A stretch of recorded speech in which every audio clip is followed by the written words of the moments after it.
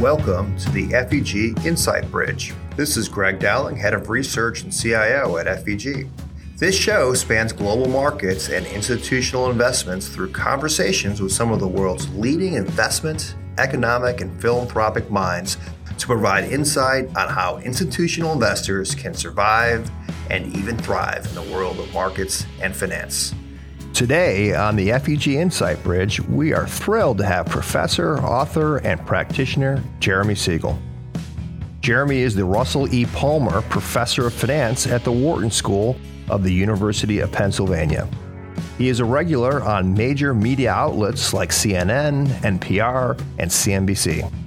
But Jeremy is probably best known for his classic investment book, Stocks for the Long Run.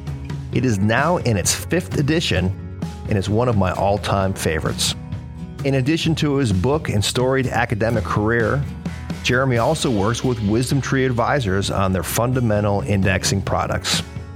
Today, we are going to tackle a myriad of topics ranging from the 2021 equity market outlook, the best approach to equity investing, to the future of academia. All right, big FEG welcome to Professor Jeremy Siegel. Welcome, sir. I'm happy to be here, Greg. Thank you. Hey, first things first, I wanted to start a little bit on your background. So you grew up in Chicago, northern suburbs. You moved to New York. You go to Columbia and you study math. How did you end up in academia and being sort of the stocks professor? Since I was a young child, I always knew I was going to be a teacher. I mean, I never dreamed I'd be, a professor at a prestigious institution such as Wharton. I was a tutor. I loved explaining things to people. I loved when the shine in their eyes, when they understood something. And I knew I was destined to become a teacher. I was very good in math. And I always sort of said, oh, yeah, I'm going to probably be a math teacher. But my interest in the stock market eventually led me into economics and into that path. Gotcha. That wasn't until graduate school? Is that where you kind of got the interest for stocks? Well, I started out as a math major at Columbia, my undergraduate institution. I went from Chicago to New York. I began to think that math was not my calling. I was good in it, but the abstraction that was there was just, I like something more concrete. And one of my fellow students suggested, Jeremy, try economics. And it wasn't until my junior year I tried economics. And let me tell you, Greg, 2 weeks of my first economics class, I knew I was going to be an economist. I dual majored in econ and mathematics, then started my graduate career at MIT in Boston. I guess a relevant question or important question. You've been in Chicago, New York, Boston, and now Philadelphia. Are you a Cubs, Yankees, Red Sox, or Phillies fan? Well, believe it or not, when I was growing up, I was a White Sox fan. Because my father was born on the south side of Chicago. And even though I grew up on the north side, which is, of course, closer to the Cubs, I adopted the White Sox. However, since I've come to Philly and my son, particularly my older son, is much more interested in football, I've adopted the Eagles. So as I've sort of given up my Chicago roots fan-wise and have migrated to the Philadelphia teams. Wow. I'm not sure what brings more misery, Chicago sports or Philadelphia sports. Well, we've had our championships, and let me tell you, it was a treat of a lifetime 3 years ago to win a Super Bowl for the first and only time. And of course, the Eagles' career, I was there in Minneapolis with my son. Having been able to see that is certainly a memory. Fantastic. That's very cool. So over the years, I've bumped into a lot of your former students, and it seemed like you have always had a great rapport with your students. What do you think makes a good teacher, and how has your teaching style changed over the years? I think a great teacher is one that has an enthusiasm for his or her subject and loves to explain it and loves to see students finally understand a principle and clarify a principle. Students are very sensitive. They have their antennas up in class. Are you someone that really likes to be there? Or are you just kind of there because you're just a researcher and begrudgingly, all right, I got to teach some classes? I've always just loved to be able to have the students understand principles. And to me, I think that what has made me a successful teacher through the years. Have things changed? Yeah, I mean, I've been very blessed because in the last 5 years, actually, I've been able to handpick the students that are in my class. And given that Wharton already has excellent students, I mean, I get to handpick the cream of the crop from the cream of the crop. And they are so bright and so intelligent and so motivated. To me, it has just been an absolute special treat. That's great. I'd mentioned earlier in our introductions, I reread Stocks for the Long Run. I think I probably had read edition 1 or 2 many, many, many years ago. And I sort of reread it. You're now on edition 5, and I hear you're working on edition 6 down in a year or two. Is that right? Yes, probably by the end of next year, early 2022. Yes. It was interesting. Originally, we had planned to start it early this year, but then the pandemic, and I'm glad now it's going to include the pandemic and what we've been through.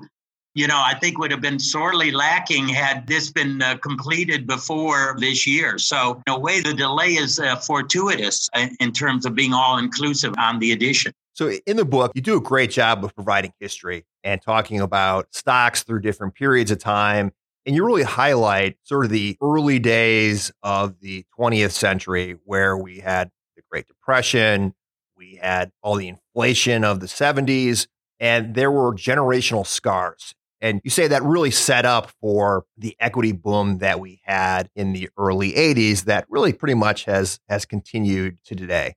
So we went from generational scars for a really long time to this more equity-centric world that we live in. And it feels like the Robin Hooders of today are not that different from the day traders of the late 90s. So in a equity-centric world, can stocks still generate the same returns when before everybody was like, just give me bonds? Yeah, bonds I think are going to be even more challenged in the next few years. We can talk about that later. But, after the Great Depression, that scar lasted a generation. It wasn't until the late 50s people say, just a minute, stocks, that generation had gotten older, aged on, and stocks were unbelievable bargains and went all the way up to the 60s, 70s. Then we had the double-digit inflation, the oil crises, and everything else. And then finally, when that was conquered in the 80s, another big boom that took over the markets. Then we had the bubble, the technology bubble in late 99. Of course, the bursting of that technology bubble, 9/11, the dot-com recession, until finally the financial crisis, which is, of course, the worst crisis since the Great Depression, and the biggest stock market drop since the Great Depression. And since then, of course, briefly interrupted by the pandemic, we've had one of the greatest bull markets from the bottom of the market in 2009. And now, as we know, as we're speaking, hitting new highs in the market. I think you're right. I think Robinhood is kind of those dot-com traders of 99. We're always going to have speculators. We've always had speculators, and speculators often do overprice groups of stock. It is my feeling that the market on the whole is not overpriced, and we can talk about that. I think the big change is how many people own stock today. At least 50% directly or indirectly own stock compared to, most of the period where maybe only 10 or 20% of all Americans really had any stock exposure. So we sort of democratized the market, which is good because you want to have a stake in America and you want to have a stake in our capitalist structure. And I'm hoping that it becomes even more widespread over time. Do you think the general awareness, you talk about the democratization of this? I remember when CNBC first came on, and now it's on all the time in any financial services offices in most banks. People are just really aware of individual stocks, Tesla or Amazon, more so than they were 20 years ago. Is that a good or a bad thing? I think it's a good thing. I don't want people to just be focused on a few stocks because I think that could lead to under diversification. So, I've got to be in Tesla, or I've got to be in, Snowflake, or I've got to be in NEO. Or even if I hold 3 or 4, I always recommend that people have a core of their investing is long run, basically indexed, and then 20 or 30% of their portfolio play around with it. I mean, unless you're a real serious stock picker and, think you can do 80 or 90 playing around with 8 or 10 stocks, the average person could just have a bit. But that could be a lot of fun in following these companies. And a lot of these are innovative companies and where trends are going. It keeps our economy dynamic. I'm all for it. Just don't put all your eggs in one basket. So you're always kind of portrayed as and seen publicly as this very lovable guy, optimist. You've been right. Stocks have gone up in the long run. The only time that I can remember criticism is during the 90s, kind of late 90s, and people were like, gosh, Professor Jeremy Siegel is such a perma bull. But you actually got a little cautious on tech. Right. It's interesting, Greg. I wrote an op-ed in the Wall Street Journal in the first week of March entitled Big Cap Tech Stocks Are a Sucker's Bet. It was 2 days off from the absolute peak of the NASDAQ, which then proceeded to go down almost 80%. The Wall Street Journal actually told me a number of years later that it was one of the most widely read op-ed pieces in their history. And it was a lot, of course, being able to be 2 days off of the peak is dumb luck. And, no one can really pick that precisely. But I did feel that it was wild speculation and warned against it at that time. I regret I did not have that foresight at the peak of the market before the financial crisis. I actually remember when I was on the set of CNBC and one of the interventions I was on for about an hour or two, sitting there with the co-host, and Joe Kernan asked me, he said, Jeremy, you've made a lot of good calls. Anything you regret? I regret I did not see the financial crisis. And that was actually then more painful for me, that decline from 2007 to 9. But I did in March of 2009 become very, very bullish. And of course, that was the start of perhaps one of the greatest bull markets we have had. So with that as sort of a backdrop, technology today, we have the FANG stocks, and they've had a long, long run. And these are real companies. It's very different than the Pets.com of the late 90s. Yeah. But that doesn't mean they can't be overvalued. What are your thoughts on technology stocks today? Well, again, and I think you're right on, the technology sector of the S&P 500. So that's not even Pet.com or, in fact, the only internet stock, if I remember, in 99, early 2000, that was in the S&P was AOL. Yahoo got put in, also at the very end of 99, but the crazy ones weren't there. And yet, even then, you were selling 80 to 90 times earnings. So today, what are we, 30, 35 maybe? I mean, obviously, when Tesla comes out, if it's rated as a tech stock, I'm not even sure what sector they're going to put it in. Is it an auto manufacturer? Is it a tech stock? I mean, it's more 30 times earnings. We're nowhere near that. I'm not saying that Tesla is right or that a couple of these are not certainly going to prove. Always there's going to be some stocks that will not prove their worth. That's the market. But I don't see any of the crazy general speculation that we had in huge sectors. I mean, the S&P back in 99 was like 30, 35% of the market. And when you're selling 30, 35% of the market selling at 80 times earnings, you're at risk. I don't see that today. Do you see a more cyclical catch-up and maybe these great companies that are maybe fully priced kind of stand still? Or what would you recommend for people that feel like maybe they missed out on this tech run? Should they buy other things, or should they still consider an Amazon or a Microsoft or any of these other tech companies out there? Clearly we who have tilted towards value investing, and I have been one of them, have had a difficult time recently, to say the least.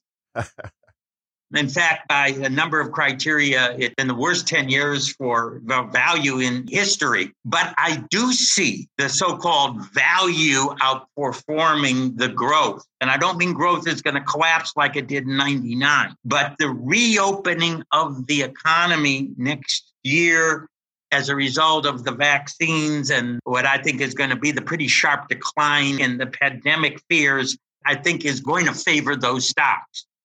I don't say get out wholesale out of all those tech stocks. I mean, they've shown us how wondrous tech can be. But I also think that looking forward and valuation still is very important.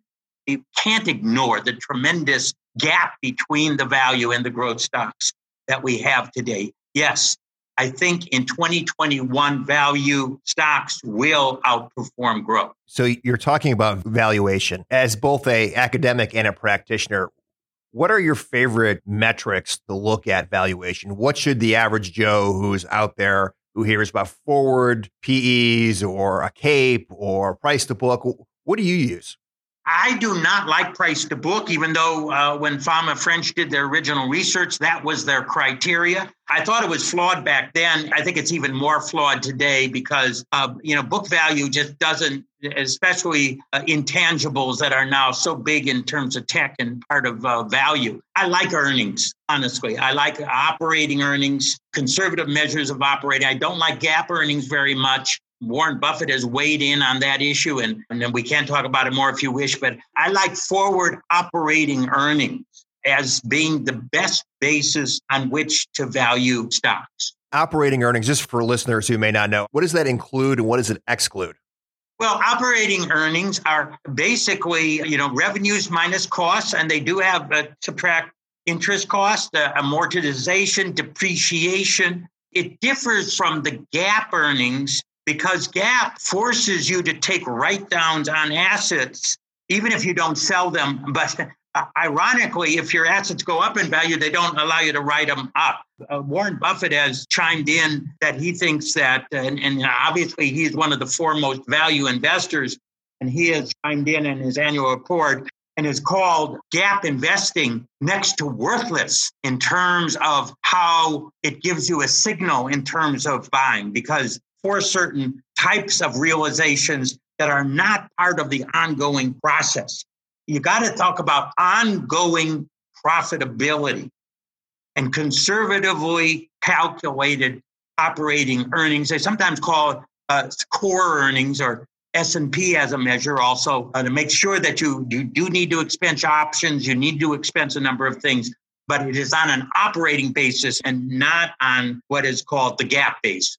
I want to get back to value, and we'll put a pin in that for a second because I think maybe this will lead us there. But one of the many hats you wear, you also are a senior advisor to WisdomTree, and they have fundamental indexing. So what the heck is fundamental indexing? Is it factor investing? Is it truly passive? What is fundamental indexing for the listeners out there?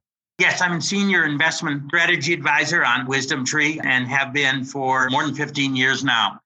To give you some background, the original index investing, and it still makes up the vast majority of index investing, is what we call capitalization weighted indexes. That means that the weight of each company is how much the value of that company is in the stock market.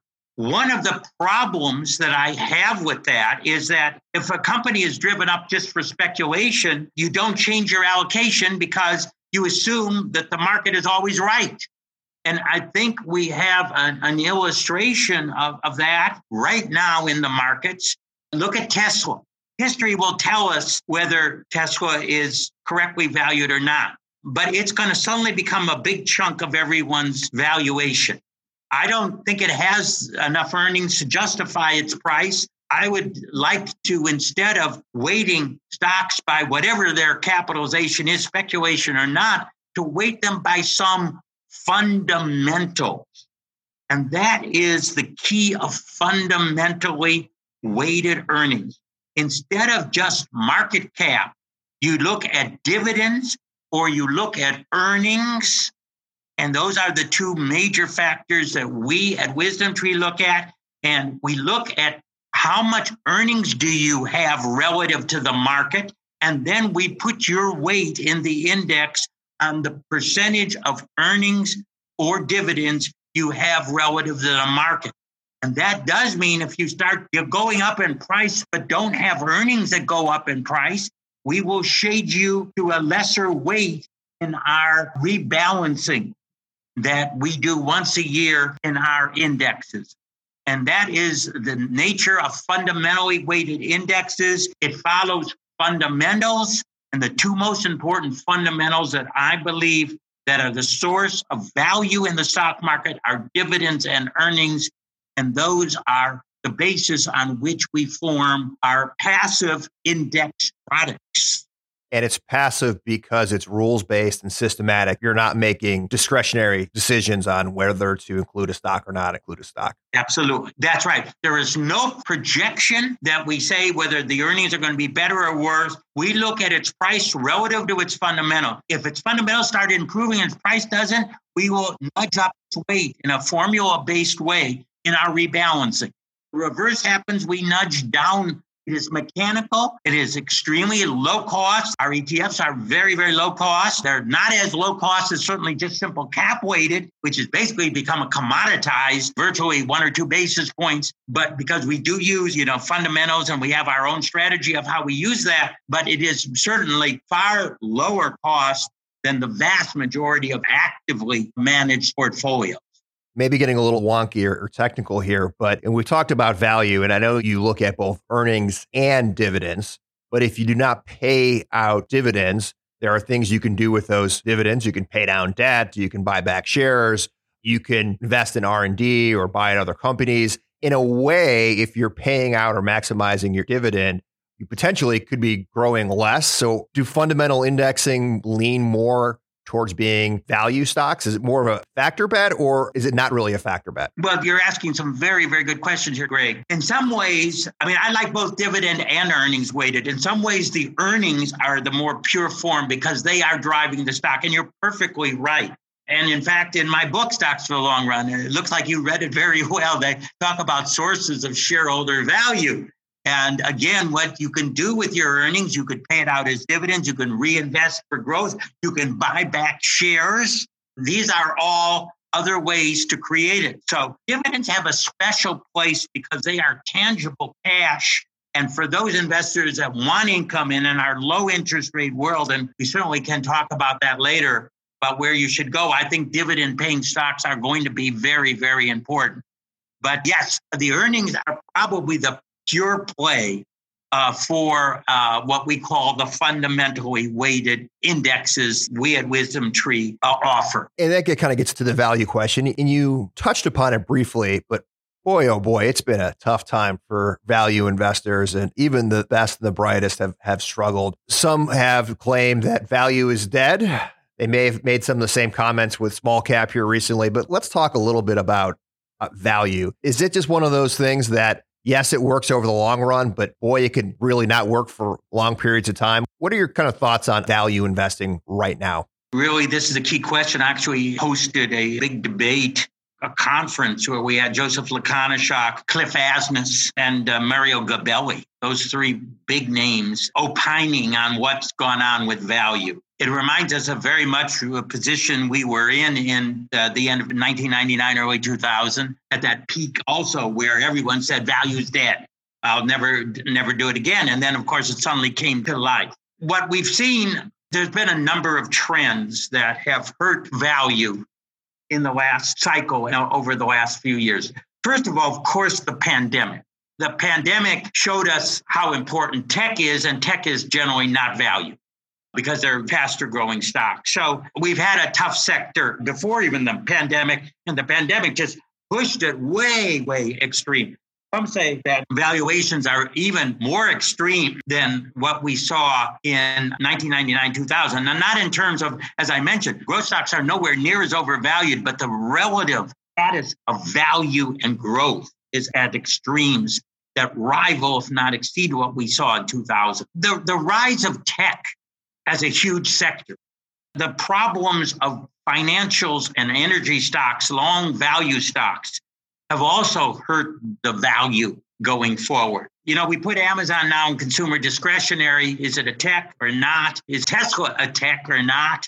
As it moves to the S&P, there's a lot of blends going on. Some people say we're in a different world, that in past we've had cycles.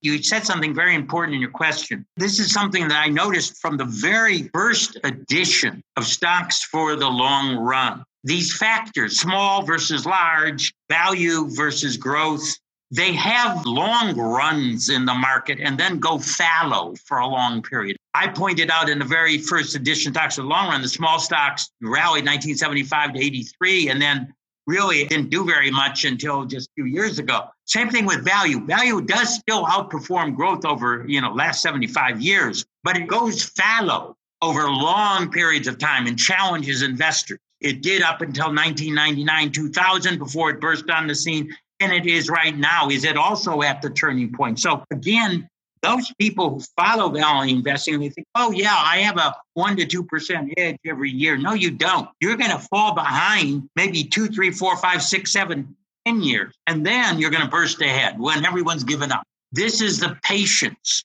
that is required from long-term investors. And it goes not only in terms of the type of stock that you buy, but also just holding stocks itself. How many people I know abandoned stocks in March because of the panic we saw, only to see one of the greatest rallies in history over the last 9 months? Well, to follow up on that, there's always, it's different this time. And you talked about intangibles on value, and at least on price to book. So I won't go back into that. But on small cap, the argument that I hear, and it seems credible to some degree, is that, well, look, there is so much private equity money out there that companies are staying private longer. They don't have to deal with the regulation. And when they finally IPO, these aren't small cap stocks. These are sometimes mega cap stocks. Yeah. And so the ecosystem has changed. Is small cap junkier than it has been in the past? Do you think that has any relevance today? I think that's a very interesting point that you make. Let me elaborate on that. We all know the number of listed stocks is shrinking. We all know new companies are not choosing to go public, and I think that is a terrible loss. I believe that a lot of that goes all the way back to Sarbanes-Oxley, which, followed Enron, and I believe we needed reforms. But it is very burdensome for companies to go public today. They stay private when you don't have to abide by all the regulations, and then they're bought up. And then as a result, you only come in as a mega cap. I think this is a big loss to our society. We at WisdomTree went public very early. Our CEO, Jonathan Steinberg, has often said that we were able to get financing at critical times because of it. And I think other companies would too.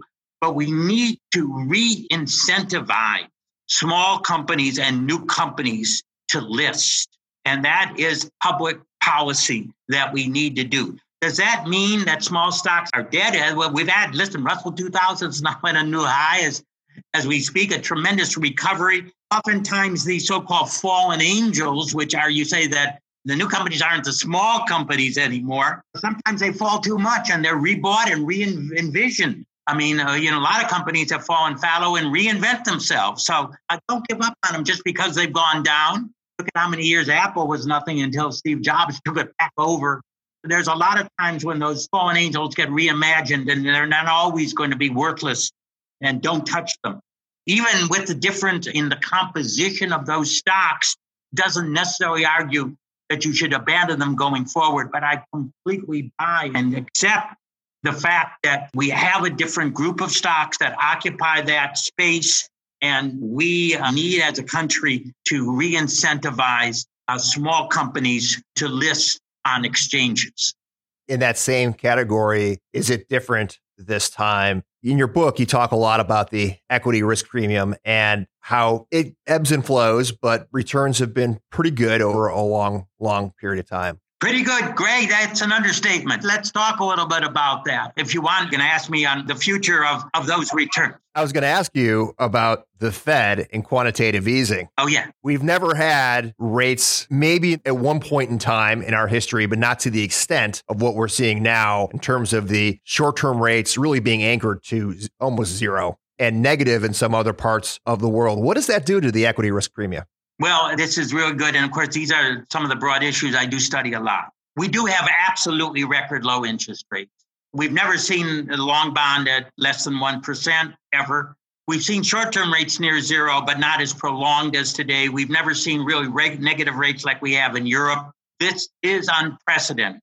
Let me say, and I've been saying this for years, that the major reason for low rates is not the Fed or central banks. It is demographic forces, a population aging, risk aversion of investors, that have demanded bonds that are now held as diversifiers because they're equity risk hedgers. Use some technical language, the negative beta of bonds, which means that treasury bonds act as cushions in people's portfolio, has given them vast holdings demand that they never had before. And this has brought down their yield. A low inflation, of course, also helps on that. So we're going to have low interest rates for a long time. And low interest rates are a positive factor for stock valuation. They are one, but not the only reason. One reason why I think that price earnings ratios, which I mentioned earlier, are my principal way of looking at stock returns, are going to be higher in the future than we have historically experienced them in the past. What does a 60-40 investor do then? If you have low bond rates, I think a 60-40 investor's got to shift to a higher stock allocation. 80-20, 70-30? I think bonds are not good investments today. You're going to be double whammied, I believe, on bonds. First, I think we're going to have more inflation next year and the year after. And second, I think that interest rates are going to start rising on long term. And therefore, you're going to be fixed. If you hold a long-term bond, you're going to have capital losses today. So you won't be able to roll up into those higher yields because your current bond will go down. I think those are going to be the worst investments going forward. You've got to go, and if you want income, you've got to go to dividend-paying stocks as a source of your income going forward. So if you go 60-40 to 70-30, 80-20, whatever that mix is to get that same type of return, you're doing it with more risk, at least in terms of volatility. Are investors just going to have to accept more volatility if they hold more stocks? Well, this is the very interesting thing. I'm really glad you brought that up. We at WisdomTree have done a lot of research on this. Even before the pandemic, we looked at stock bond portfolios and we compared the 75-25 portfolio with the traditional 60-40.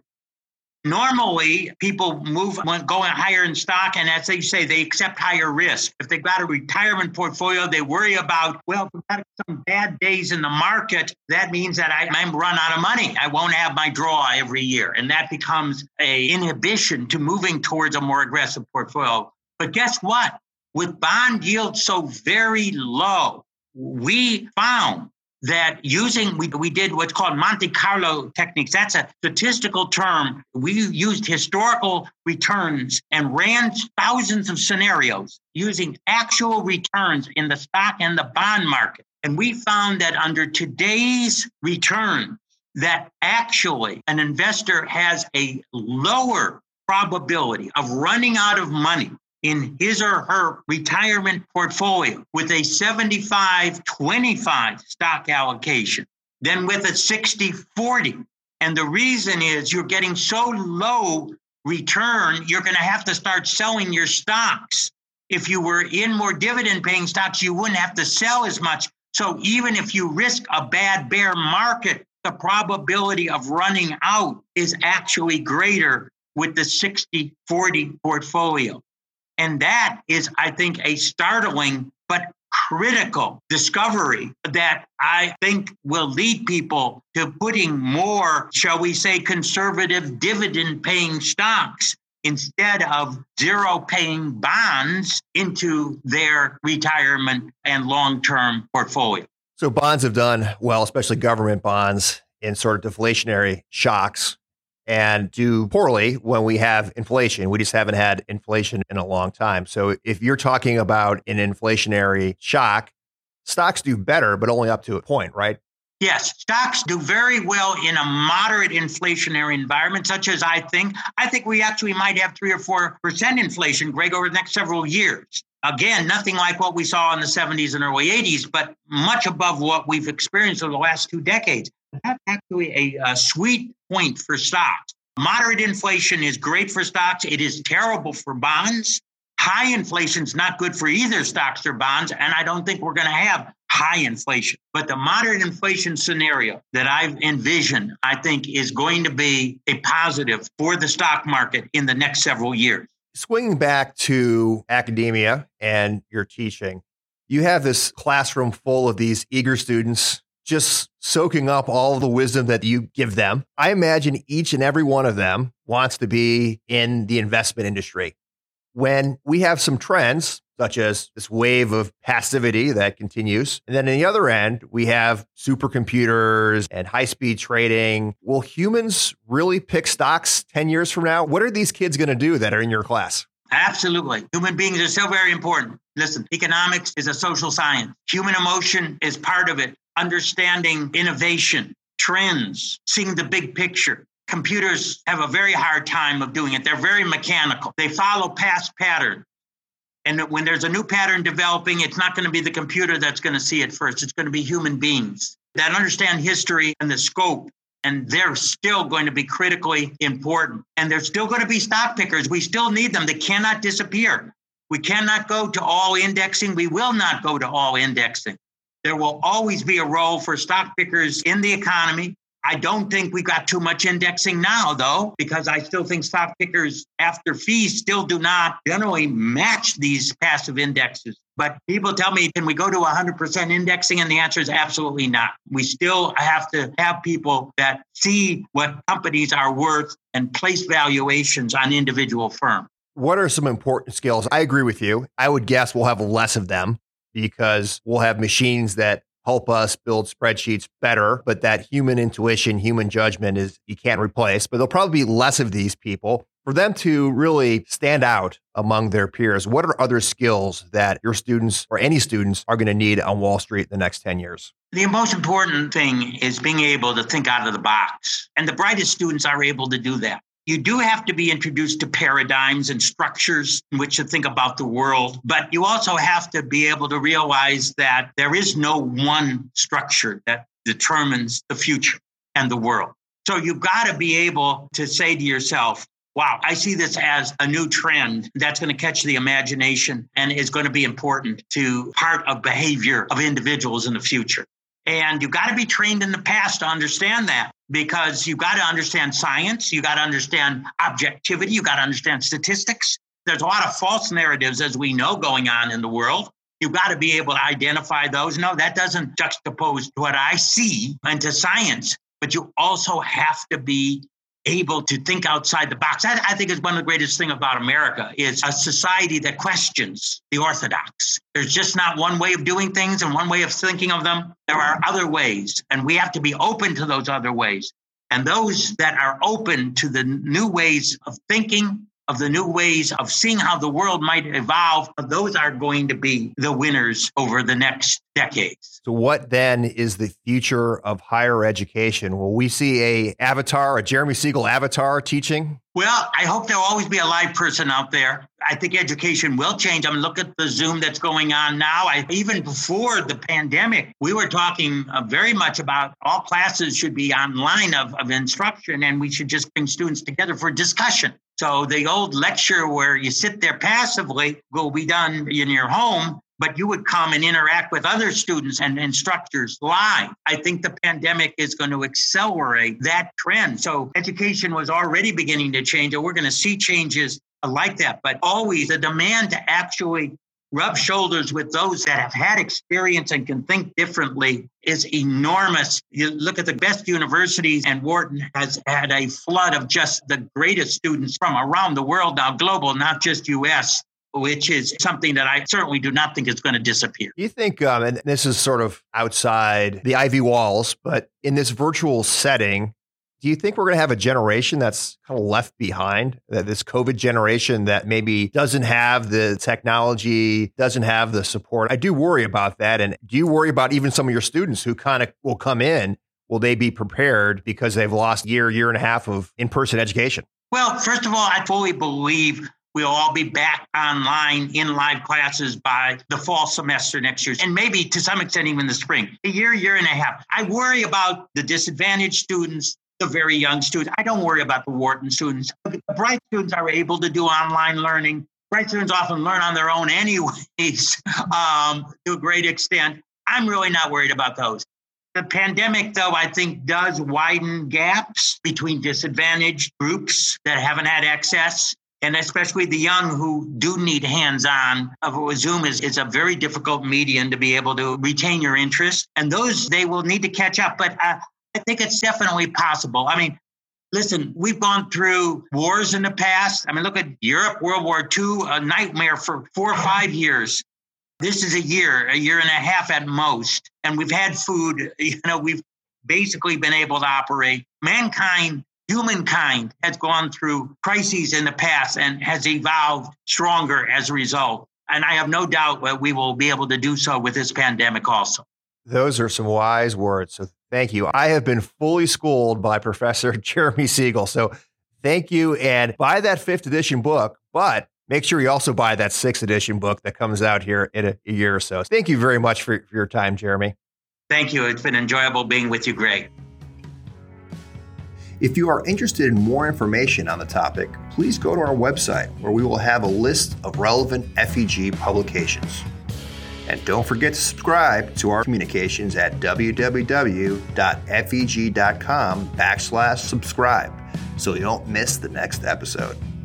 Please keep in mind that this information is intended to be general education that needs to be framed within the unique risk and return objectives of each client. Therefore, nobody should consider these FEG recommendations. This podcast was prepared by FEG. Neither the information nor any opinion expressed in this podcast constitutes an offer or an invitation to make an offer to buy or sell any securities.